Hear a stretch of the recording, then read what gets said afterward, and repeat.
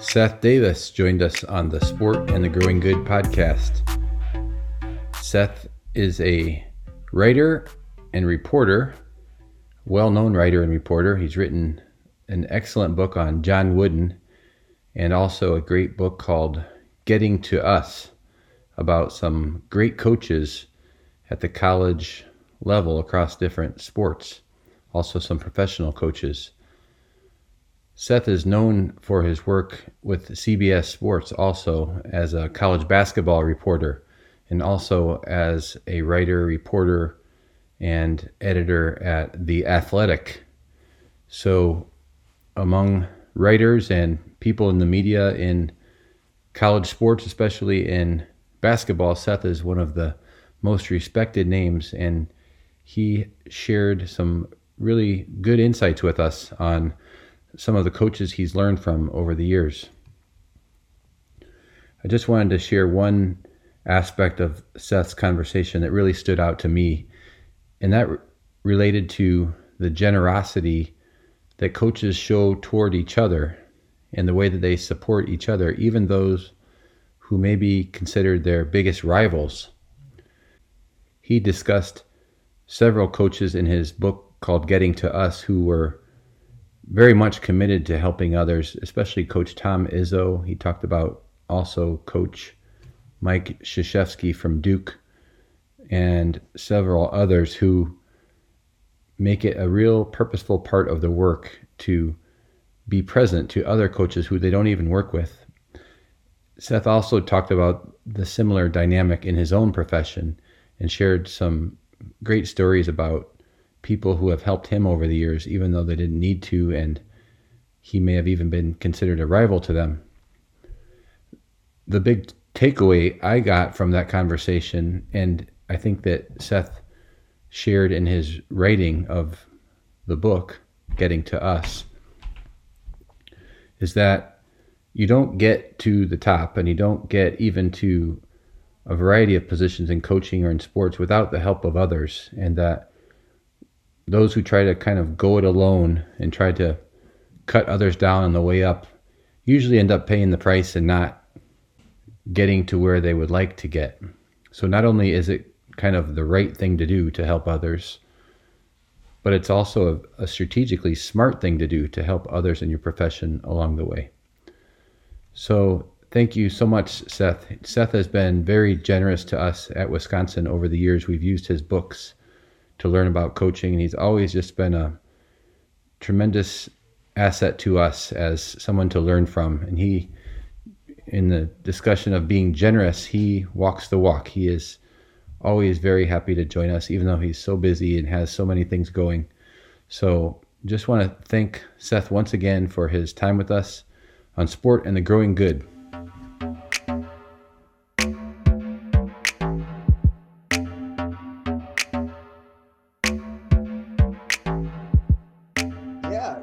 Peter, it's like, I think what struck me as you asked that question is just the similarity and consistency with coaching at all levels. Like, I don't think the interactions and the priorities and the dynamics between a high school basketball coach in New Haven, Connecticut is anything different than what I see with a Tom Izzo or Mike Krzyzewski or a Dabo Sweeney and any of those guys. It's about that trust and do you really and truly care for this other person? And you can't fake that. Like, if you only care for somebody because of what they do for you, then you don't really care for them. That's not the definition of caring. It's not the definition of love. There was a basketball coach named Gary Palladino. I mean, I haven't probably said his name out loud in many years, or certainly talked to him in a long time. He coached at Notre Dame at West Haven. I love the dynamic between him and his players. And he had a point guard named Ron Ionati.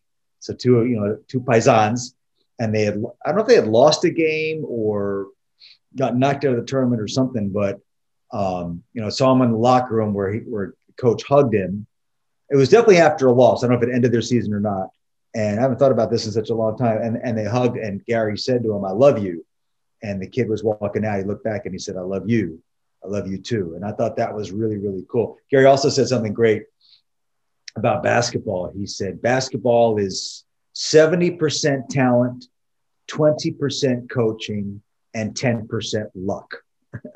And I still have not heard anybody describe that better. That's a great metaphor for life. 70% talent, 20% coaching, 10% luck. Sounds about right. So, yeah, that dynamic is very much the same. And, covering high school sports, and frankly, I see this now as a father with kids who play club soccer, you see a lot of bad coaching.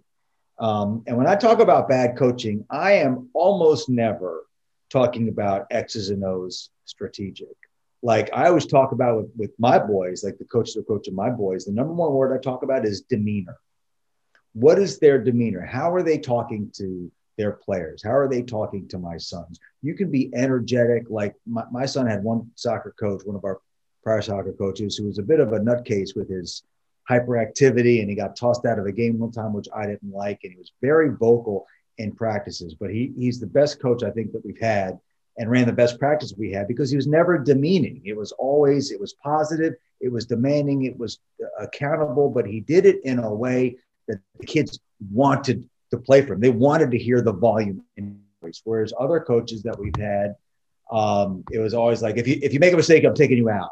Well, how are you going to talk up to that a 10-year-old kid, a 14-year-old kid, a 17-year-old kid? They can't be out there afraid to make mistakes. That's the surest way to make mistakes. So I have seen that, Peter, go into effect at every level that I've seen. And so I think that's the beauty, for your students to know that, wherever you're coaching, it's all about that relationship, and you can't fake it. That's the authenticity piece. If you truly care about that player in all ways, that even if it might go against your own personal interest, but if you truly care about that player will play hard for you, and will trust that the things that you're asking him or her to do are to his or her benefit, as well as to the team's benefit, and therefore to the coach's benefit. Speaking of your boys, you have a perspective as a parent, but even having, I believe you've coached them when they were real young. Is that correct? And yeah, a little bit in soccer. I think two of them I coached. You shared a bit about what, this idea of demeanor in the relationship. I know it's kind of low level just for fun stuff, but was there any jolts you had as a coach in those early stages of what you experienced as challenging as a coach? I coached them when they were real young in soccer. So like we actually joke about it because, I don't really know much about soccer. I know you can't use your hands unless you're the goalie. That was very important. So, one of the things that I saw, like with these little kids, and these were like really super young kids without goalies. And so they would be like on defense, and they would dribble the ball right in front of their own goal. And then so all the other team had to do was come away and put a foot on the ball, and they could score that way. So that was my big mantra with them, was out of the middle, out of the middle, out of the middle. We would practice, I noticed that, the young boys, young soccer players would kind of scrum around the ball and just kind of flail at the ball. Whereas I felt like if you saw a crowd, if you ran through the ball, then you could take the ball away from the entire crowd. It was a better way to possess the ball. So we would practice things like that. We would practice. I noticed if they fall down, they're taking too long to get up. So we would do these little drills where I'd fall, roll, and get right back up. So it was very cool sort of picking out the things. I did sort of appreciate that, kids need to be playing. So in your practice situation, I would try to break down the skills of the game, individually, but it could get boring real fast. It's got to be a really good training ground to work with really young kids, because their attention span is so small, and you can't get mad at them for not paying better attention. It's your job as the coach to make them want to pay attention. So, things like that. I mean, one of my real, I don't necessarily say regret, but disappointments, I guess, is, the one thing that I could be a pretty good coach at is basketball. That's one sport that I really know. And so I've seen them playing basketball games where I just shake my head at what these dad parents are doing, and how they're coaching their team. And I know I could coach, I know the game better than them. But because I'm so busy during basketball season, I can't do that. And now they're old enough where they don't want their dad coaching them anyway. So I wish I had more experience coaching my guys. The other coaching experience I had we may have talked about this. Is did I tell you about my USA basketball experience, the fantasy camp that I did a I couple of think summers? you did briefly last time we spoke, but I'd Yeah, love to hear it I, again. I wrote a story about that. You Yeah. should see it. I was asked to be part of the USA basketball fantasy camp for these, well-to-do older men. You pay a few $1,000 and you get coached by Matt Painter or PJ Carlissimo or Jay Billis. They were all there, and for whatever reason, they must have been low on qualified coaches because they asked me to take one of them. I mean, I think they were literally low. They needed someone. So the guy said, "Hey, would you interested in doing this?" I'm like, "Stay in Vegas at the Win? Like, absolutely. It sounds like a lot of fun." And I really, really wanted to win. Now the other coaches who were there, like Gino Auriemma was one of them. Like, they're just there hanging out, having fun. They do this thing all the time. What do they care? I'm gonna be Gino. One time in my life, I'm gonna coach against Gino. I want to win that game, and I did. And the reason why I did is because I was locked in for the draft. Like, I knew that it was all about your player. Like, how much coaching can you even do in that setting if you do know what you're talking about? So I actually reached out to the UNLV head coach at the time, Marvin Menzies. He had an assistant. He lent to me because I'm like, I don't really know my basketball technical stuff. And so this guy helped me. We really locked in. And then they assigned me John Thompson III as my co-coach, and he was very deferential to me, which I appreciated. But I really, during the tryouts, me and this other assistant, like, we evaluated every single guy. So every coach went in. Miles Simon was in there. They went in there knowing a few guys that wanted to coach. I had something on every single player, which I rated as a 1, a 2, or a 3. And then I also knew that at the end of the day, it was all about just physically being in good shape. So younger, guys that looked like they were in good shape and could handle it. And we ended up winning the gold medal. We won the tournament. It's actually right here. Hold on. This is team champion, and somewhere is a coach. Oh, and here's coach of the year. How about this? Coach of the camp. How about this?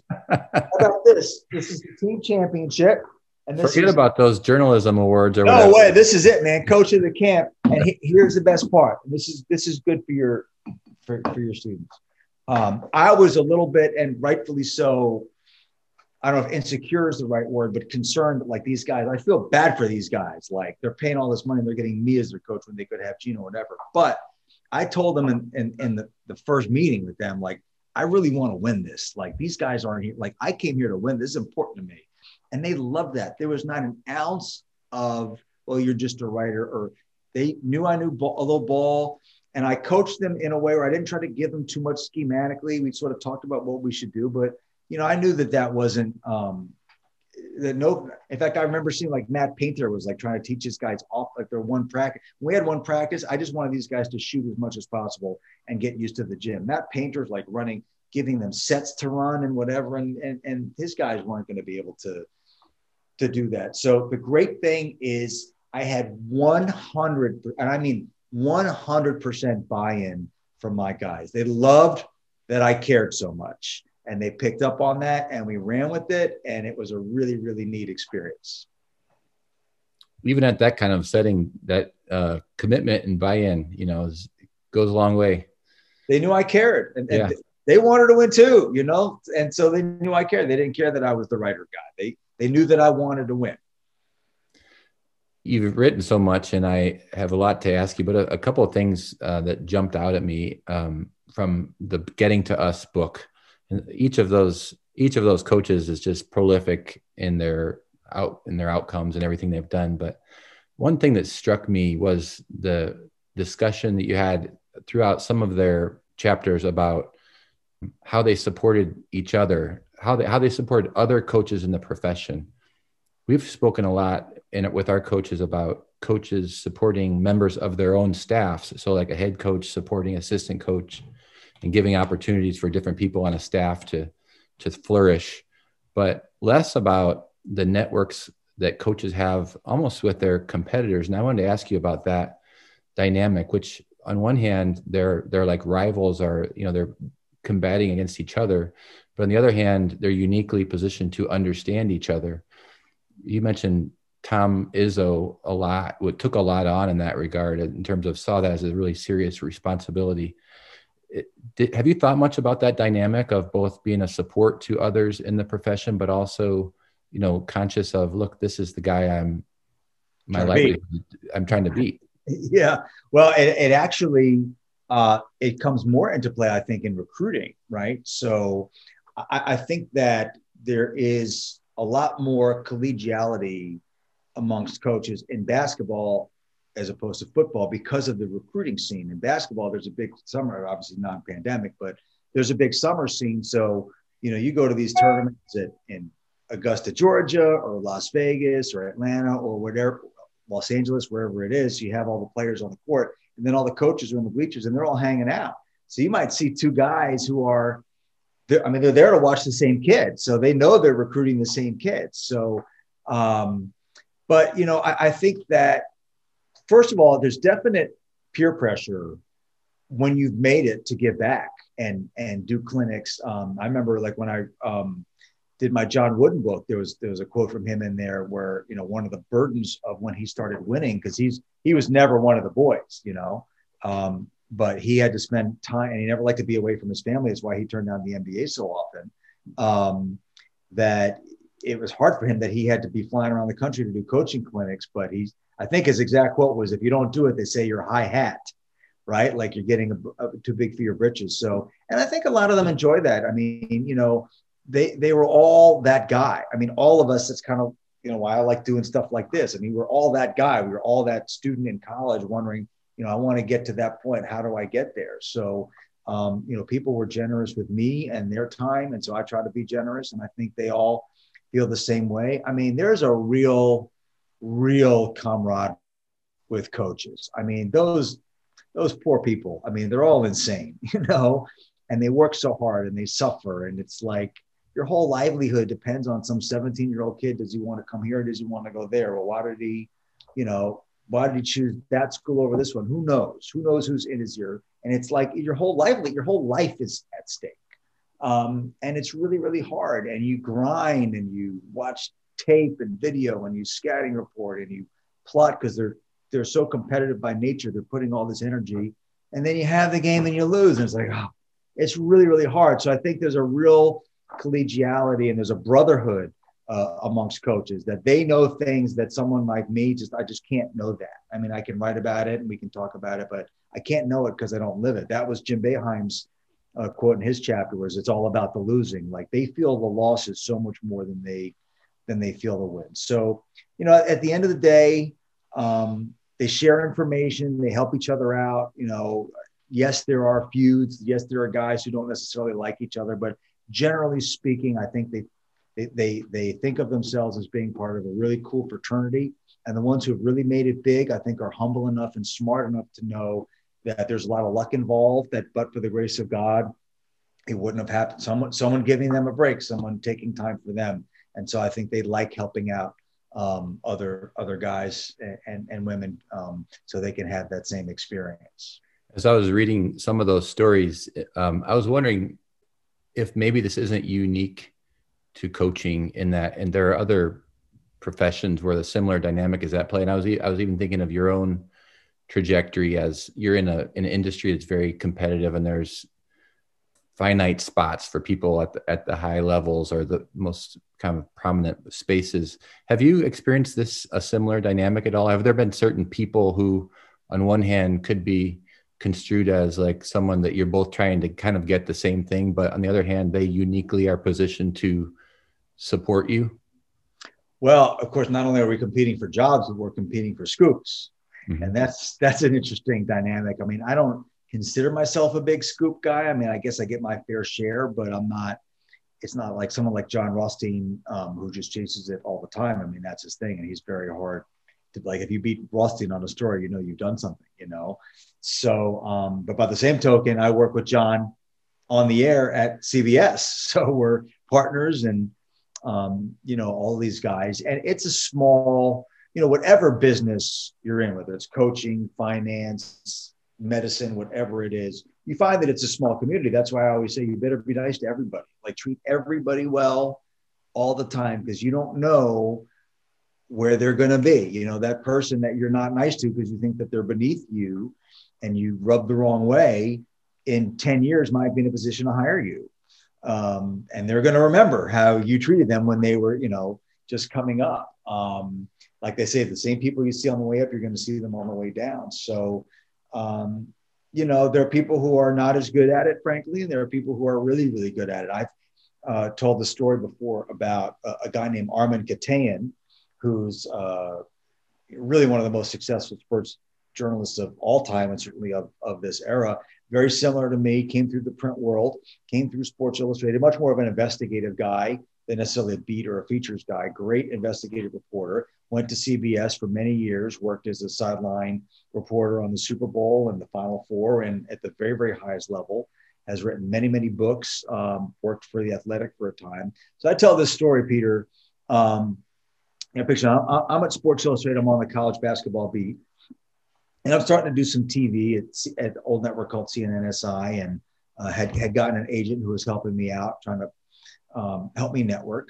And he had gotten my tape to the then executive producer of CBS Sports, a guy named Terry Ewert. So I know that he had seen the tape, or they had had some conversation and talked about maybe talking to me. And he said he liked what he saw, but there wasn't really a whole lot of progress in that regard. And I'd known Armin because of his previous work at Sports Illustrated. He'd worked a lot, written a book with Alex Wolff, who was one of my great mentors. So I'm at the Final Four, and we're at the open practice the day before the semifinal. And I'm looking over at the scores table at midcourt, and Jim Nance is there, kind of doing his pregame prep, and he's sitting next to who I believe is that executive producer for CBS Sports, Terry Ewert, but I'd never met him. I was pretty sure that was him. And I'm staying with Armin kind of off to the side. And I said to him, "Is that Terry Ewert over there?" And Armin says to me, "Yes, it is." And that's absolutely so. I don't even know if he knew that Terry had seen my tape, but he said, "That's absolutely somebody you should know." Now, Armin Katayan could have, and frankly should have, looked at me and seen me as a threat. I'm another writer trying to get on TV, coming through Sports Illustrated on college basketball. I mean, if someone's going to be gunning for Armin's job, it would have been Seth Davis. He didn't bat an eyelash. That's absolutely somebody that you should meet. He walks me over to Terry Ewert. "Terry, this is Seth Davis. He's a great reporter at Sports Illustrated, covers college basketball." And he walked away. So he brings me over to Terry Ewert, and he walked away. And it was just one of the most gracious things. And Armin and I repeat that story to him all the time. We're still very close friends. He mentors me on many levels to this day, and I try to help him out any way that I can. And then I also try to pay it forward. So in Yiddish, the word is a mensch. That's being a mensch. And it doesn't hurt to be a mensch. It's actually good for your business to be a mensch. So be a mensch. Part of your perspective from the high school level, the college, the pros, everything is you've seen the importance of context. And with a lot of our coaches, we go through this notion of discernment, meaning who am I as a person? What am I good at? What do I love? What do I want to do? But then also, how do I intersect with different settings? And some of us may be just as good as others, as a coach in terms of what we have to offer, but are called more to like a high school setting because of what we care about and maybe our particular skill set. Others may be more suited to like a college or professional setting. I know you've been asked so much about the commonalities you see among the coaches you've studied, but this question's a little bit different. I'm wondering about what you've learned about fit. Of course, Brad Stevens jumps out and that he changed settings, but have you learned other things about that, about in the discernment process? What should we be thinking about with regard to fit and setting? In one word, happiness. And this is a very salient question because I just did a story at The Athletic. They came up with this idea for stories about what if this had happened, many, many years ago, how would all those dominoes falling. So I just wrote a story about what if Mike Krzyzewski had taken the Lakers job. The Lakers offered him their head coaching position in 2004. So this was coming off of the first run that Phil Jackson had there. In fact, I just read Jeff Pearlman's book, which I highly recommend to everybody, called Three Ring Circuits, about those Laker teams. And so it basically run its course, and the Kobe Shaq thing was they're going their separate ways, and the team lets Phil Jackson go. So they're looking for a coach, and they offered it to Coach K. And of course, he got approached by the NBA a lot, but for a variety of reasons, basically being the Lakers, Coach K was willing to take a look, and his agent at the time was a guy named David Falk, who was represented a ton of NBA players, including Michael Jordan. And, he said to Krzyzewski, like, I think you should take a look at this. And they did. And it basically took a full week for them to. And at the time, the Lakers offered him $40 million, which in 2004 was pretty exorbitant. It would have made him the highest paid coach in the NBA. So it was one of those things where he kind of thought, well, maybe I'll think about it. And then as the week went on, he got more serious about it. And so they went through everything, and the Lakers general manager flew there to talk to him, and they were above board. And Mitch Kupchak was the GM at the time I talked to. He definitely thought it was a long shot the whole way, but he trusted that they wouldn't have him fly in there to make his pitch if there wasn't at least some level of legitimate interest. And frankly, it was a way for him to show their fans, the Laker fans, that, hey, we're swinging for the fences here. Like, we went after him, and so they weren't like all ego. What if he turns no? We're going to look bad. And so at the end of that process, he obviously decided to stay, and it really came down to happiness. Like David Falk said that to him, he's like, I know it's hard to turn down $40 million, but you'll have more money, but I don't think you'll be as happy. The dynamics of coaching in the NBA, like at Duke, no one's going to say to him, hey, how come you're not starting that guy, or what's going on with this, or why are you running that offense? When you have a general manager and an owner in an NBA setting, you get those questions. You're living in Los Angeles as opposed to Durham. He had his whole family in Durham, 3 older daughters. They had starting to become a grandparent, and having everybody there locally. Would everybody pick up and move? Maybe, maybe not. So you're losing that piece of it too. So look, coaching is really, really hard. Ironically, I literally just hung up with Rick Pitino, who's now at Iona, and who talks about the great regret that he had leaving Kentucky for the Boston Celtics. And his answer is, looking back, he says, don't mess with happiness. So listen, better to have more money than less money. Absolutely. Winning championships, winning at the highest level, being, a huge success, however you define that. But if you can't be happy in your work life, your personal life, your married life, your family life, you're not going to make it as a coach. You're not going to be good at your job. So, listen, I've known plenty of very, very wealthy people who are not happy people. I wouldn't trade places with them for all the tea in China, look at someone like Greg Marshall, what just happened to him at Wichita State. I mean, anyone want to trade places with him right now? And I feel bad saying that because I've always liked him. Been good to me, but it didn't surprise me, any of these revelations. So be happy. And the reason why it was good for Krzyzewski to go through that process is it allowed him to take inventory and really check in. At the time he was 57, and you kind of hit that midlife thing. What else? Is there something else? Should I do something different?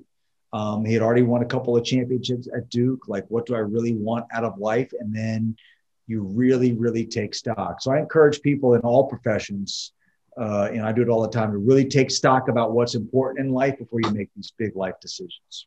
It's interesting because you just talked about Coach Wooden, and in that book, on one hand, he was so regimented and tied to being near his family and very traditional in lots of ways and not wanting to leave to go other places. But it also seemed like at the peak of his success during that run, he was kind of miserable in a lot of ways. And no question.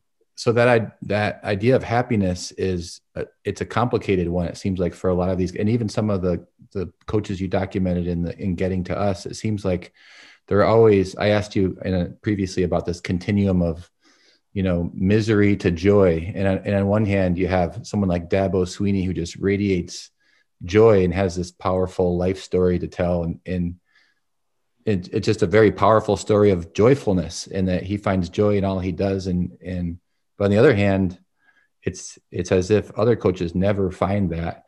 And so part of that is setting, like you just talked about, but what else have you learned about that search for happiness?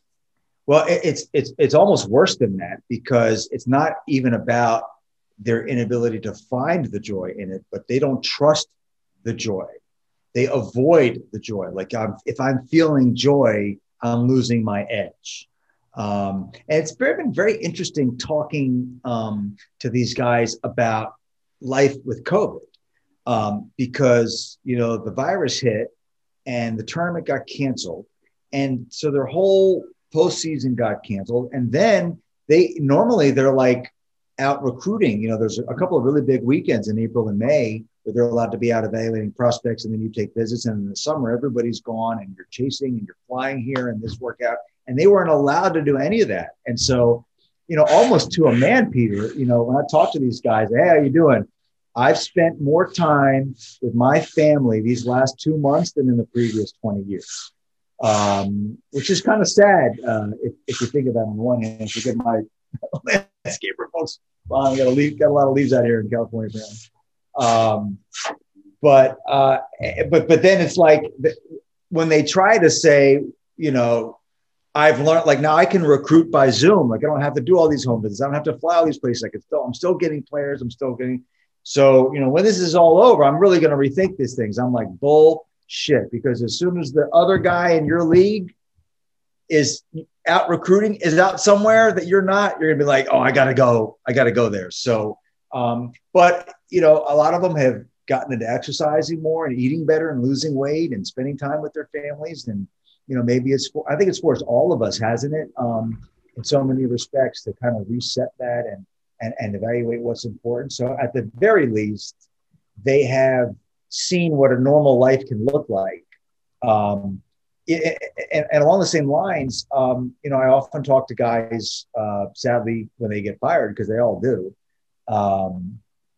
And for those, one of the main pieces of advice I give to someone, I try to call, if I have a relationship, especially with someone, they lose their job, I call them just to, reach out. I know how bad they feel, and believe me, they remember that. And then I also say, like, well, I'm trying to get this job or that job, but hey, you just got a huge check to not work. Like, take a year, walk the earth. And then, what the number one thing they say to me, Peter? Like, how you doing? I've never been to more practices of other guys in my life, because they're not going to sit on their ass. Their wives kick them out of the house. So what am I going to do? I know this guy, that guy. I'm going to go spend a week here, spend a week there. And they're crazy, so they take notes, fill the notebook. In his Dodger shirt. Apologize for the noise. And then accrue, like, learning other things. Like Steve Alford told me about this after he got fired by UCLA, and how he went to see Calipari, and Calipari was doing like a pregame shoot around, and he had the numbers with masking tape on their jersey of the scout team in the pregame shoot around, so his players would remember. I got 12, I got 24, I got 33, and Alford was like, "That's exactly right. That's I've never thought of that." Like little things like that. So it's a shame that coaches don't get to take sabbaticals the way the teachers do, because I think they would really benefit. So just that need to constantly check in. Am I happy? Am I maintaining balance? Am I mentally healthy? Am I physically fit where I need to be? It does all of us a lot of good as we advance in our age. Have you noticed anything about self-doubt and self-belief during these times, Seth? Clearly you studied some coaches at their peak, when they're in the middle of winning championships, but I'm even thinking of a couple of the coaches you wrote about. Coach Harbaugh, Coach Rivers was recently, went through tough things in the playoffs. What have you learned about how coaches navigate doubt and self-belief amid hard times? Well, again, I think that's their comfort zone. I mean, I think they don't navigate doubt. They cultivate it. They're always on edge. What am I missing? What did I forget? Oh, that guy's a better coach than me. He's got better players than me. I'm going to get fired. That writer hates me because he went to the rival school. That's their comfort zone, man. So they're coaches are really good. It's interesting. I did a lengthy profile last season on Dick Vitale, who was a coach at heart and coach by profession, and just by pure happenstance, found this incredible life. And he carried that over to being a dad. He told me, I'm at my best as a parent when my kids are going through something tough. So they're really programmed for how to handle adversity. They create adversity when it's not there. The worst thing for them is when they have a 20-game win streak and their kids think they know and everything. They're like, this is the worst thing that could happen to us. We just won 20 games in a row. Like, we're going to get our ass kicked tomorrow.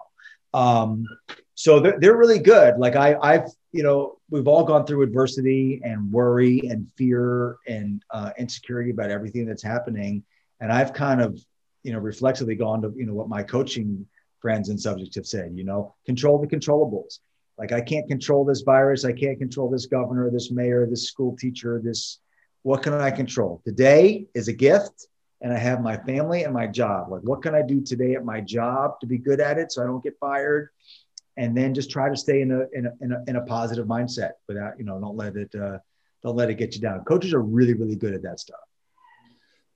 My last question for you, Seth, is we had this NBA draft last night. It's something I always enjoy watching. And one of the things I enjoy is you can see literally this moment when a lot of dreams and the hard work, it hits right there, and you see the emotion pouring out. And clearly in the coaches you've documented, you're writing about great coaches with great emotion into what they do. I'm interested in asking you about, you had access also to a lot of families when you're writing about coaches. What you were learning about the emotions of families and how families are able to navigate that. You just talked about coaches are built for it, but a significant other or children are not always built the way that the coach is. What have you learned about the emotions at a family level? Well, I've often said there's a special place in heaven for coaches' wives, because they get all the worst parts of the job and very few of the best parts of it. And they sit there during those games without the ability to call a timeout or make a substitution or call a play. They're absolutely hopeless and powerless, and it is really, really hard. And the same goes, of course, for players' families.